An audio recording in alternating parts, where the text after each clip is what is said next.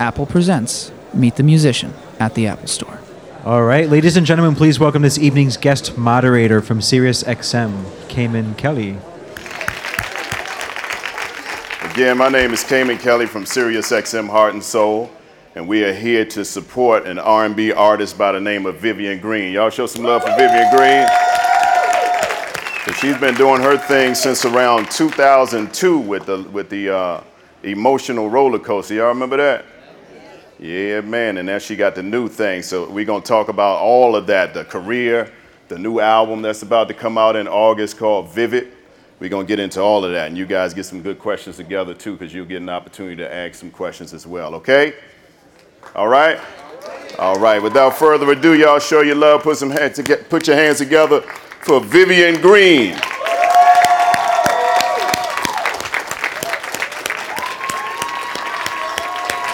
Hey. Hello. How are you? Good. How you doing? I'm good. Good. Have a seat. Let's Hi, talk. everybody. So how you doing?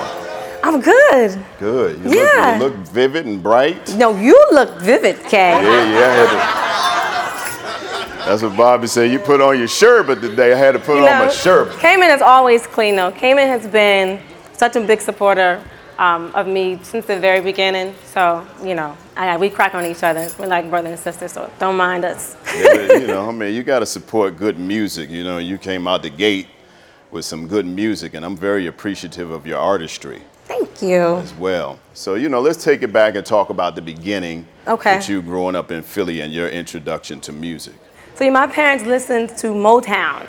So, that's the music that I listened to from a very, very small child. That's the earliest music that I remember is the Motown sound. The Jackson 5, Stevie Wonder, the Diana Ross and the Supremes. Like, that's what, I swear I knew all those songs before I was 6. I knew them all word for word. So that was the first music that I listened to. Okay. So that's where it all started, at Motown. So from there, what was the move from there? I think from there, once I began to have my own, once I was able to listen to music on my own, I started listening to a lot of jazz, Ella Fitzgerald, Sarah Vaughan, got into a lot of Tina Turner, and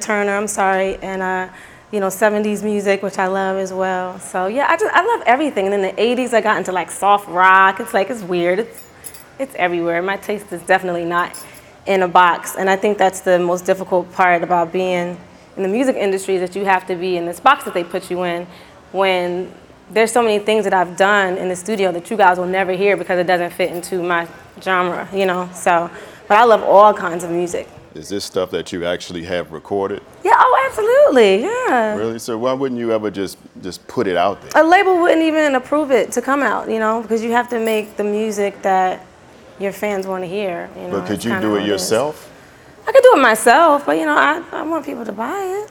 Yeah, look. But if you took the time to record it, if you took the time to put it down and actually record it, I was just listening to. You never know whether they'll buy it or not. No, but I have recorded it. Like, there have been many songs from all of my now 5 albums that didn't make the record, that didn't make the cut, and many of them are outside of the box, and that's why they didn't make it, So I definitely go in creatively feeling like I'm gonna do whatever I want to do. And even on some albums like Beautiful, I don't know if anybody here has that album, but it was, so you guys have that. It's completely different from my first album in every way, right? So I do different things, but a lot of people didn't like that, So then you got to say, okay, let me bring it back, and do something that people like a little. You have to do that. It's just a compromise of being in the music business, because I'm not just making music for myself, So when you say they put you in a box, what would you describe your box as being? Well, I think initially they put me in a neo soul box, and any true Vivian Green fans will probably not call me that. If you know all my music and all my albums, you probably wouldn't say that's what I am. I've never accepted that, I think I've recorded a couple neo soul songs, but as a whole, I never thought that's what I was. I think it's R&B music. Sometimes it's like soul, R&B soul pop. I think I go in that direction a lot. So that's what I think. Then you got the little jazz feel to it, and sometimes I go R&B jazz. Sometimes I do that. Yeah. So would you say your box would be more of an emotional vein? Because people always say that she got the sad songs. You know, that's what you became known But as. I know, but I think that that's like a big misconception because that's so not who I am. I'm not the sad girl. I just think on those first 2 records that did very well, the singles that they chose to put out was, you know, Emotional Roller Coaster and Gotta Go, Gotta Leave. So that's what people, they sum you up, you know. They sum you up into your singles, which is so unfair because if you listen to my body of work, but it has it's not helped sad. that you titled some of those songs like Shut up. like the Vivian album, like Mad, right, Selfish, exactly. Damn. I mean that helped. Mad, Selfish, Damn, Frustrated. I think that, yeah, I was going through something with that one, y'all. I definitely was. I was like in this crazy situation. And yeah, the thing about my first 2 albums, which when I listen to them, it's funny to me because I was very young, especially the first album. I wrote a lot of those songs before I could even drink. And it was about a relationship that I was in, like my first love, like the first person that you think that you love with all your heart and that's who you're gonna be with, and it didn't work out. So it was like me purging, you know, the fail of the first person that I ever truly loved. Right. And then the Vivian album was about the rebound guy after him that just went all bad. So that's kind of what happened. But it's like now, like, cause it's so long ago, so now, like, you know, it's just funny. That was like your strong drink. That's how I don't know if I was drinking. I was just mad. And for the Vivian album, I was mad. That was like your form of getting it out. Yeah, because you purge. Absolutely, you purge. And for the first album, I was sad. You know, and the second one, I was mad. And then I got it together later on, but then, like, nobody knew about those albums. So that made you mad again. No. No, I'm not mad at all. Not even a little bit. Yeah, so now you got the new album that's about to come out. Yes. Vivid. Vivid. Now that's an interesting twist for Vivian Green. Have I you think guys so. heard Get Right Back to My Baby, the new single? That thing is off the chain there. That's a party record right there. I know, it's my first one. It's so cool because like DJs ask me to come to the club now and host and stuff. Like, You said what? I said DJs ask me to come to the club and host and stuff Oh, now. really? Yeah, like I never got, you don't really get that with ballads, you know what I Right, mean? no, Because you if a don't- you DJ don't ain't be playing a dancing to record in no the club, ballad. he ain't gonna invite you to the club, you know? So Right. it's like, it's very, it's true. So it's very different. And I love it. I love the energy of it. I love how people have been responding to it. It was #1 most added the first week it impacted at radio. Yeah. It was just #1 on Heart and Soul Sirius XM last weekend, the countdown. Yeah. Yeah. And we're moving up the charts, so good. So how'd you shift over into the lane that you're in? You're out of your box and now you're in a new lane. Yeah, well, Kwame, who produced this entire album, he had, woo! He wasn't having the slow, sad songs pretty much. He was like, we can do a couple, but it's not, you're gonna make music that's empowering. It's not just gonna be sad. Like, we're not doing that. And Kwame just so happens to his music is very energetic, even if it is a ballad, it has like some kick to it, because that's just how we produce it. So when we first got in the studio, it was not the easiest experience. we were, you know, bumping heads a lot, we weren't agreeing, and you know, he felt strong about how he felt, and you know, I have a strong personality. I definitely felt strong about how I felt, and you know, it took a minute for us to just mesh well, and then really start to really create, you know, this project, which I love, by the way. And he was right about many things. As Get Right Back to My Baby is doing well, and I fought him tooth and nail on that. And he was right. He's right there. You gonna come up here? Oh, Kwame, ladies and gentlemen, Kwame.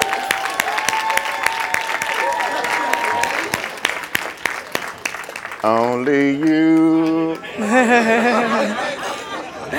Well, yeah, so many of you may not know, because Kwame is definitely he's a quiet kind of producer, but since the very early 2000s, if not just before then, he's been a music producer, and he's produced music for Mary J. Blige, Keisha Cole, Christina Aguilera, Will Smith, Lloyd Banks, Eminem. Like, his discography is very long. You can look it up on Wikipedia if you get a moment. So give him some love, y'all.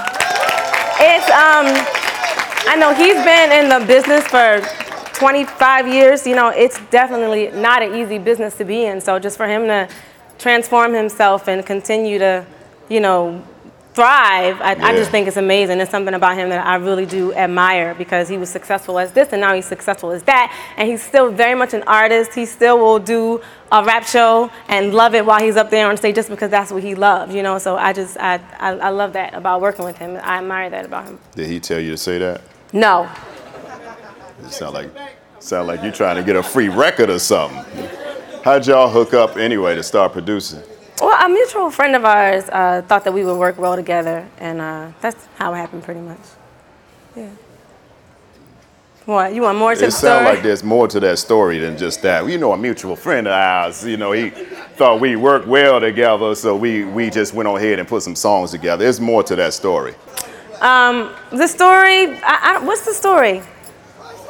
There we go. Yeah. Yeah, I'm asking you. So Algebra is a mutual friend, and when I was producing Algebra's last album, she was like, "Well, you would really enjoy working with Vivian," and I'm like, "I don't know, I want to mess with all that slow stuff, man. I can't." And so she kind of linked it up, and I think I was slow to the draw because what did I do? I hit you on Twitter. Yeah. And she hit me with the straight industry. Well, my album is done already, but maybe next time you can submit some beats. I'm like, word, you gonna hit me with that? Not submit some beats. So no, but it was something like that. And then what about a year later? It was about a year later. You were working. It's not the full truth though. Anybody who bought the Green Room album, we had already mixed and mastered and turned it in, and that's when he reached out to me. So it was an honest answer. I was really finished. I wasn't throwing you shade. It ain't finished until it's on them shelves. Uh-oh. Nah, she was done. The first single was about to come out, right? The first single was out. Yeah, it was. Yeah, so everything was done. And Still Here was out at that point as well. So I just, I thought she brushed me off. She gave me the straight up industry, I'm doing my thing. And then you hit me back about a year later when you wanted to start up a new when I album. started again, I was like, hey, what's up? I'm starting on the next project, so send me some music. And then I sent her beats, and she didn't like none of them. Wow. It's not like she didn't like them. She was like, these are so different. How can I sing over these? Kwame, he can be very unorthodox in the way they produce, and that's a good thing. I just wasn't used to it. I had to get acclimated to his way because it wasn't the music that I was used to, writing to. So that's all. But I mean, I think it ended up being a great marriage of music in the end. Your writing process, did you write most of this album, Vivian? I did, yeah. So we wrote together as well, because Kwame's still a great writer. So he wrote the hook to Get Right Back to My Baby. Absolutely. So I wrote the verses. When you write, do you listen to music when you write? I listen to it really loud for a minute, and then I stop it, and I start writing. And once I think I have the verse section written down, I'll play it and sing it and see if I like it. And if not, I'll stop it again. I don't just keep the music on constantly. I have to stop it for a minute to think and see what I want to come up with. But once I'm familiar with it, I can stop the music and So write it. usually, does it come from a thought or something that happened? I think very early on, it was like I started writing songs when I was 11. So I was just making stuff up because I ain't been through nothing. Right. I hadn't been through anything at that point, so I was just making things up. And then, as I got older and started to go through some things, I started to totally write about me and my experiences. I think many times the songs that you guys hear are about me, definitely. But also, I take from life around me as well. So, I have friends and family and, sisters and best friends. And so it depends. But I can definitely be inspired by somebody else's life. So sometimes it's my own and sometimes not. So tell me the story about the single, Get Right Back to My Baby. How'd that come to be? Well, Kwame made the track, and I wasn't into it because I had never sang over a sample like that before. And I just didn't think that it was for me, I just didn't. And he was like, I'm telling you. Do you want to tell some? Okay. He's not going to keep telling the story. This your hour. You and he tell was the like, story. well, it's his label, so it's kind of his album. I'm just saying. So, but anyway, so we fussed about it pretty much, I didn't think it was for me. he thought it was, and there was a lot of back and forth, me writing things that he didn't like, him writing things that I didn't like, and eventually, after definitely a couple days, it wasn't done in a day, after a couple days, we came up with some good stuff, so yeah. So now that that was our first boxing match. And yes, but now that it has some success, have you apologized to him? No, I will never. That ain't even right. Right, you get right back to your baby. That's what it is. I think we're ready for some Q&A. Okay. Hey Vivian, thanks for being here. I've been a fan of yours for a very long time, and Thank you. I have listened to the totality of your music, and I know that throughout the course of your career, a lot of your albums have had like themes. You know, the first one, as you kind of alluded to earlier, kind of like the love story. The second one, a little upset and mad at the world because of what was going on. I'm very curious to know what will be the theme of this next album that you're going to be producing out. I think the albums just end up having those themes. I don't necessarily plan it. So in the end, this one is, to me, I think it's very empowering, especially for women. I think it is. Nothing is angry. Sometimes it's very in your face. Even if it's something sad, you're not going to cry. You know, you're going to be empowered to move on and not be bitter. And then there's inspirational things that are also inspirational songs that are also empowering, that have nothing to do with love. So, yeah, that's what I think about this one, because that's where I think I am, well, I know I am in my life right now. So it's a grown-up perspective, where the first two albums was, you know, think you're grown, but not really grown yet. You know, that under 25 age where you think you know it and you don't know anything. That's, yeah, so this is different. Good evening, and thank you for joining us tonight, Vivian. Okay. Two things. You and I have similar names of children. Jordan? Yes. Oh, okay. Yes. That's and the second thing is, how much of an influence is your child towards your music? And I mean, is there more of a sense of urgency behind your music? No. You know, because he's here, and you know. No, well, he's 11 now, so I wouldn't say that. I think my son, I have a son who was born with an unknown syndrome. I know some of you may know, some of you may not, but the journey, which is why I had that long hiatus between 2005 and 2010. I just had to be a mom and not do music for a minute. But being his mom is just it just gives me this crazy strength, like every day, like to do anything. So I can't specify it to music or this or that. Like, he just makes me overall very, very strong. You have to be strong to be his mom. But he's a super cool kid. He's around here somewhere, too, by the way.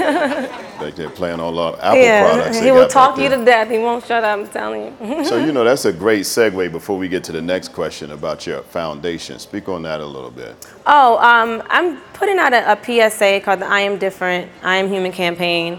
And being Jordan's mom, one of the things that like gets to my soul more than anything is how people